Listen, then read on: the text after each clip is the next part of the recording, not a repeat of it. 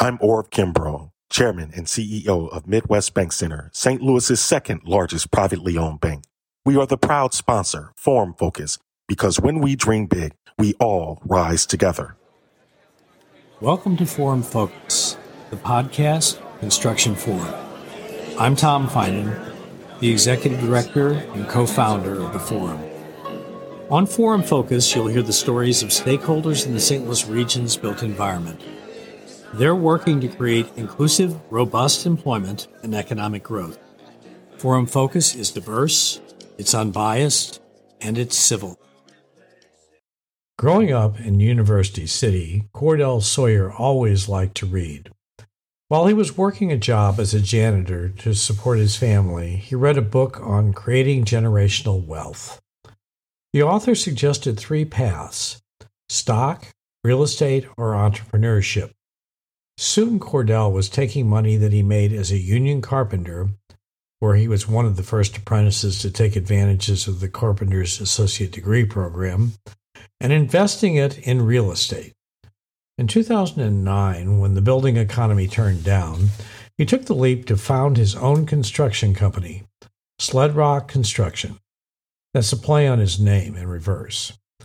He started his business with a business plan in hand that he had developed by enrolling in a program and, once again, reading and studying.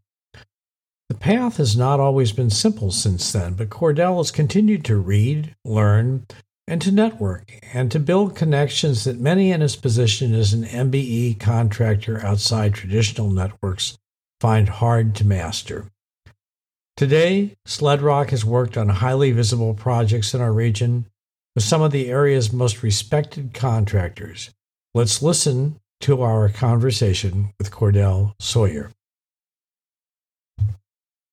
I've always been an avid reader, and just reading at the time, as I was a janitor, just trying to figure out my path in life. Was not happy in the job I was at. Like, I was a janitor at Bi-State, driving the floor scrubs out in the garage, and just trying to figure out, how to acquire some wealth, for me and my family, trying to break the generational curses of poverty. And read this book and was inspired by, about how, just reading about successful people and how people, acquire wealth. And they said, people don't acquire wealth by working a 9 to 5, and they like the 3 paths of acquiring wealth were real estate, owning your own business, or investing in the stock market. And then I just chose what seemed like the most logical course for myself from those 3. Like, okay, which one of these do I want to pursue? And the real estate seemed to be the most tangible, thing in my mind's eye. Okay, so did you buy properties, or how did you? Yes. Yeah, when I started, I got into the carpentering apprenticeship. I think I bought my first house maybe when I was a 2nd or 3rd term apprentice. Okay. And had been buying houses really all the way up until I started my business. And then all of the capital and stuff that I had been saving and making went more toward, investing in the business to get Sled Rock up and running. So you did the carpentry for 10 years, went through your apprenticeship, and then the recession hit, and you were investing all along, though, in the real estate, right? Yes, yeah. I mean, but I was committed to the carpentry, to the carpenters. I had also gone back to school while I was going through my apprenticeship. I had got the associate's degree that you can get through the carpenters by using their journeyman certificate plus going to college and getting so many college credits. So I got that associate's degree through Forest Park Community College. They said at the time I was the first person to ever get that degree. It had only been they had only set that up maybe a couple years prior to that, but I was the first person that went straight through in my apprenticeship and got that degree. And then with my relationship, I had always participated in the unions, gone to the meetings, got to know people. So once I became journeyman, I got on the district council, had made a lot of friends in the carpentry industry. So I worked pretty steady until the recession. And you took a class at Grace Hill, is that what you said, in business? Yes, I took the Grace Hill Next Level Entrepreneurship Business class, which they taught it out on the WashU campus. Okay. They had a room out there that I don't know if they rented it or that WashU donated it to them or what. It was on the WashU campus that they taught this class. It was, if I'm remembering correctly, it was 10 or 12 weeks, a 10 or 12 week business class. And that was back in 08? Was that when we're talking No, this was back in 09. Okay, 09, okay. This was back in 09. Okay. So it's a 10 or 12 week class on entrepreneurship. You decided to form the business. And what happened after you formed the business? How did it go? Naturally, things were very slow. I through my business plan, I had did a market analysis, to see, what was out there, what the opportunities were for a new business coming in, and I understood what my business plan told me, after doing my market analysis, where the entry point was for staying. Because I was a union carpenter and I wanted to stay in the union. I had great relationships with them. I communicated that to the unions, to the carpenters leadership at the time. So I communicated to them the whole while what I was doing, the direction I was headed. And knowing that, doing my business analysis, I knew that this B union, I couldn't do residential stuff because most homeowners don't hire union carpenters, So after doing my business analysis, the smallest entry point to come in was to do, I can only afford to do residential, based on, my capacity, my finances. So I looked at doing business to business, which was with non-for-profits, housing authorities, real estate companies that had a lot of houses, that they dealt with and were part of. And I pursued it like that, as my entry point. Okay. And as I grew, because first, I was doing all of the work physically myself. Then, as things, started getting more work, able to start hiring other carpenters, And after we, after I achieved enough capacity, we started doing just commercial work, which was always, the direction that we were headed in. Okay. So when did you actually start doing commercial work? Probably in 2013, we got our first commercial job. We'll return to our conversation with Cordell Sawyer after this message from the forum. Listen, as Mark Bielicki of Laborers Local 110 explains why COVID vaccination is important to him. COVID vaccination is very important. There's a lot of lives around us that have perished, and it also affected me, my family. It took my 51-year-old girlfriend on Thanksgiving Day last year, 2020. I also myself was in the hospital in grave danger of dying. So I think that helping the world better so we don't have this stuff happen to us, our family members, our coworkers, those in our community, they're the people that we're going to help when we get vaccinated. It's not about I, me. It's about us. It takes a village, and we got to do this together. So please, everyone, get vaccinated, because it's the people that are coming behind us is why we're building this wonderful society in a safe manner. For more information, go to VaxFactsSTL.com. That's VaxFactsSTL.com. Let's return to our conversation with Cordell Sawyer. So it was in 2013 that you got your first commercial project? Yes, sir. Yes, sir. We did the Love's Travel Stop over on North Broadway. We did most of the interior carpentry work, and that job was a referral from the carpenters. Okay. And how big was that project? We ran up about 8 guys. So it was our first large project. So for us, that was the largest time. But it was probably about 180 or 190,000. Okay. And so how has the business gone since then? What are the things you've done over the years? We've been on some some significant projects in the city. We've done Union Station hotel remodel head house, which is 66 rooms and 5 suites. We've done that with fixture contracting and under Parrot, which was a Parrot's job. We did the Missouri Botanical Garden Visitor Center. We did the metal stud framing and drywalling there, which was an Alberici job. We worked on the campus renewal phase 1 under Waterhouse, doing wall protection. And we worked on phase 2 from the pre-construction, and we're still there to this day as it's wrapping up on phase 2 for the Queenie Tower demolition project. Okay. And how many folks have you got working there at this point? Now that job is wrapping up to an end. So, the building is pretty much down. I think we're down to 2 people down there now. Yes, that job is about over. Okay. But we've been on there 3 years, so it was a nice job for us. Okay. So what are the biggest issues that you faced in trying to grow your business? Capital for small businesses is always an issue. Cash flow, management, contract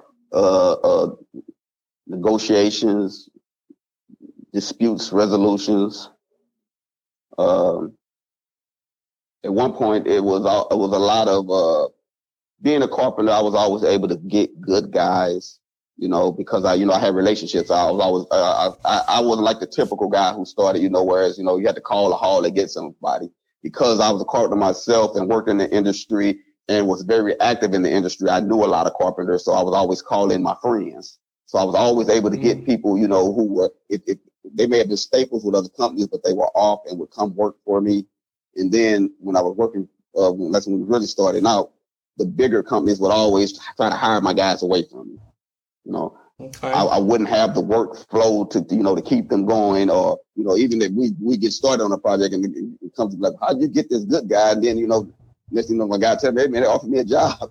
And I'm like, and I'd always tell them, hey, if you like what we're doing, give me more of it. Don't take my guys, I'm trying to build a company. If you take my guys, then, what can I do? Coming up as a carpenter, did you encounter issues as a black man that you feel that other people wouldn't encounter in the industry? Yes, I would say to a degree, because I didn't have the relationships, people, but I'm sure most companies probably will encounter it, because if they don't know you, the companies don't know you, they're always skeptical and hesitant about dealing with you or doing business with you. I've realized the natural assumption is, being a minority and being a small business is that we don't know what we're doing. So it's always that hurdle, that obstacle to overcome, and I don't think that we get the chance that, that if I was not a minority, some of the opportunities I think would have come more easily than they had come in. Being a minority, because it's just that added layer of something else that people are like, well, hold up, who is this guy? He's a minority, he's a field guy, he doesn't know business, he doesn't know what he's doing, stuff like that. So yeah, definitely. So versus some people would say that you're getting this set aside and that's helping you, and you're saying actually it can be a detriment because people think you don't know what you're doing. Yeah, because they're not just giving the set aside away. People assume that you're getting the set aside, but just being a minority company doesn't get you the set aside. When I first started out, it was my intent. I was wide-eyed and ambitious, like I think most people are when they start their business, thinking that, I was going to get a lot of work. I'm like, they say they need minority contractors. I'm a minority contractor. So now, the floodgates are going to open. And I was bidding stuff and throwing bids out to people, getting no response, no feedback or whatever. And I was like, man, they said they need minority contractors, but nobody talking to me. And then finally, when somebody gave me some feedback, they was like, well, we don't know you. They was like, well, They were like, so just because you're a minority, you know, we need some minority participation. We're not just gonna give it to you, you know, because we don't know who you are. We don't know what you're capable of. And because they say you could have a good number and send it in to us. They say they say they're gonna ask around the room on bid day, who knows sled rock? And if don't nobody know you in the room, you know, then they're gonna totally disregard it. You know, they're not gonna say, oh, well, we need minority participation, well, we're gonna use them regardless. That just doesn't happen. And so how'd you turn that situation around? How'd you get out and be known?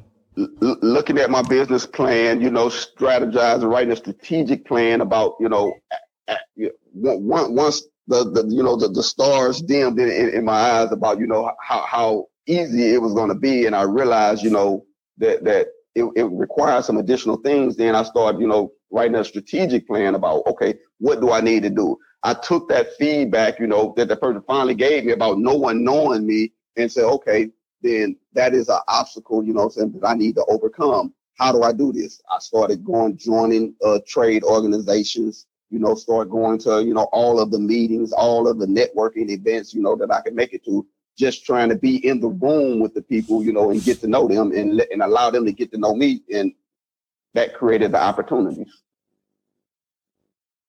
So you basically, one of the issues that and you talked about it, access to capital, and that's whoever you are, but minority business, generational wealth is not there, so you can't put your house on the line because you don't have the house to put on the line, but you actually took the money you were making as a carpenter, developed equity that you could use to bankroll the business, and then worked with the plan. Is that pretty well it? Well, my situation was a little bit more fortunate, whereas, you know, people say they couldn't put their house on the line. Actually, like I said, because I own real estate. Therefore, that's what I meant. Yeah. Therefore, I did have a property that I could leverage, you know, for you know, get a loan on, get some financing, you know, to help bankroll the business. So, but you took your wages as a carpenter and used that to buy the real estate. Yes. And leveraged your way up, basically. Right? Yes, exactly. Exactly. So where's your business located now? We have a physical location over on Woodson Road, right off St. Charles Rock Road in Woodson. Okay. So we've been here going on a year now.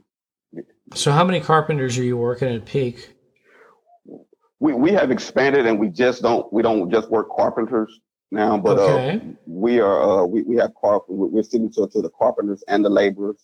So we have expanded, you know, because we started off as a specialty carpentry contractor, and we only did carpentry. Over the last couple of years, we have expanded, and now we do small general contracting, and we're signature to the laborers as well. So combined workforce, we're running about 26 guys now. Okay. And where do you want to be in 2 or 3 years?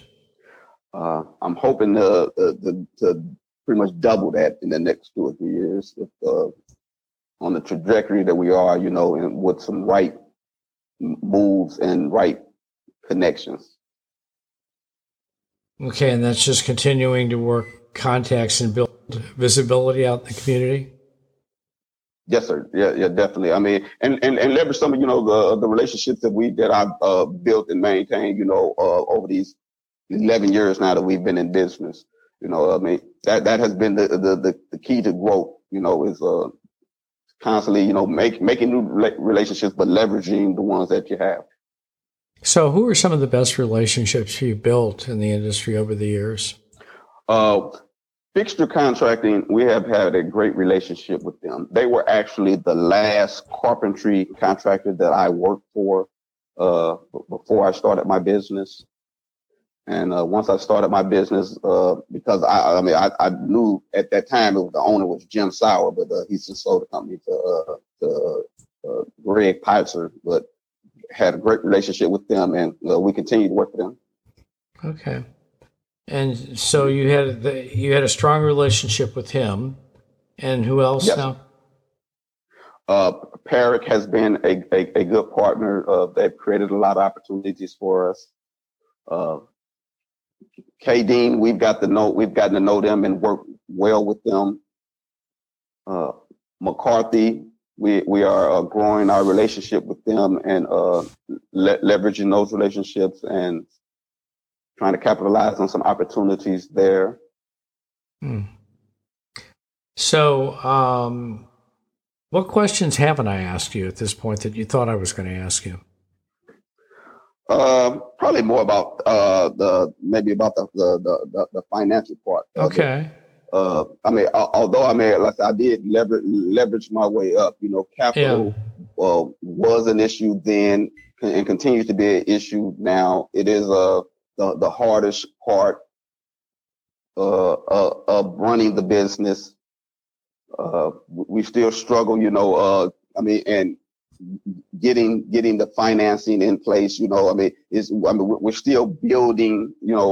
Trying to work our way up. So that is always have been, I guess, for minority companies or small companies, always will be an issue. Is that a function of payment terms, or is it a function of simply getting access to capital? Getting access to capital. I mean, because you need to access to capital just to get started. Mm-hmm. I mean, the payment terms is an issue, throughout our industry. Mm-hmm. I mean, that's an issue. Just that is a construction, which it predates me, and for some reason it's just been widely adopted and accepted in our industry, the 60, 90, 120 day payment terms, which is just unfathomable, but that is an industry issue that definitely needs to be addressed, and even more so for small emerging businesses, minority women, and otherwise. Okay. How do you think we'll fix that? It really takes the owner's involvement, or the owner's commitment for that. I mean, I'm sure they understand that, because they're running, the owners are, running big corporations and business. So they know how instrumental cash flow is to their organization. So why they wouldn't apply the same kind of logic in dealing with, the contractors is, beyond my comprehension. Okay. I mean, cash flow is needed in every facet of business. So to have people, financing your project, from 2 months to between 2 to 6 months, before you pay them is really asking a lot. So your friend Ron Unterreiner has been beating that drum a lot recently, right? Yes, sir. So is it helped? Ron has brought a lot of attention to the plights of the MBE, WBE, and small emerging businesses. And I think, he has, it has helped. It's still a lot of work to be done, a long way to go. But, I mean, Rome wasn't built in a day, so it's just taking steps, and hoping, that at some point, we can turn the tide on it. Thanks for your time today. Oh, no problem at all. No, thank you. I appreciate the opportunity to talk. Thank you for listening to our conversation with Cordell Sawyer on Forum Focus. I'm your host, Tom Finan.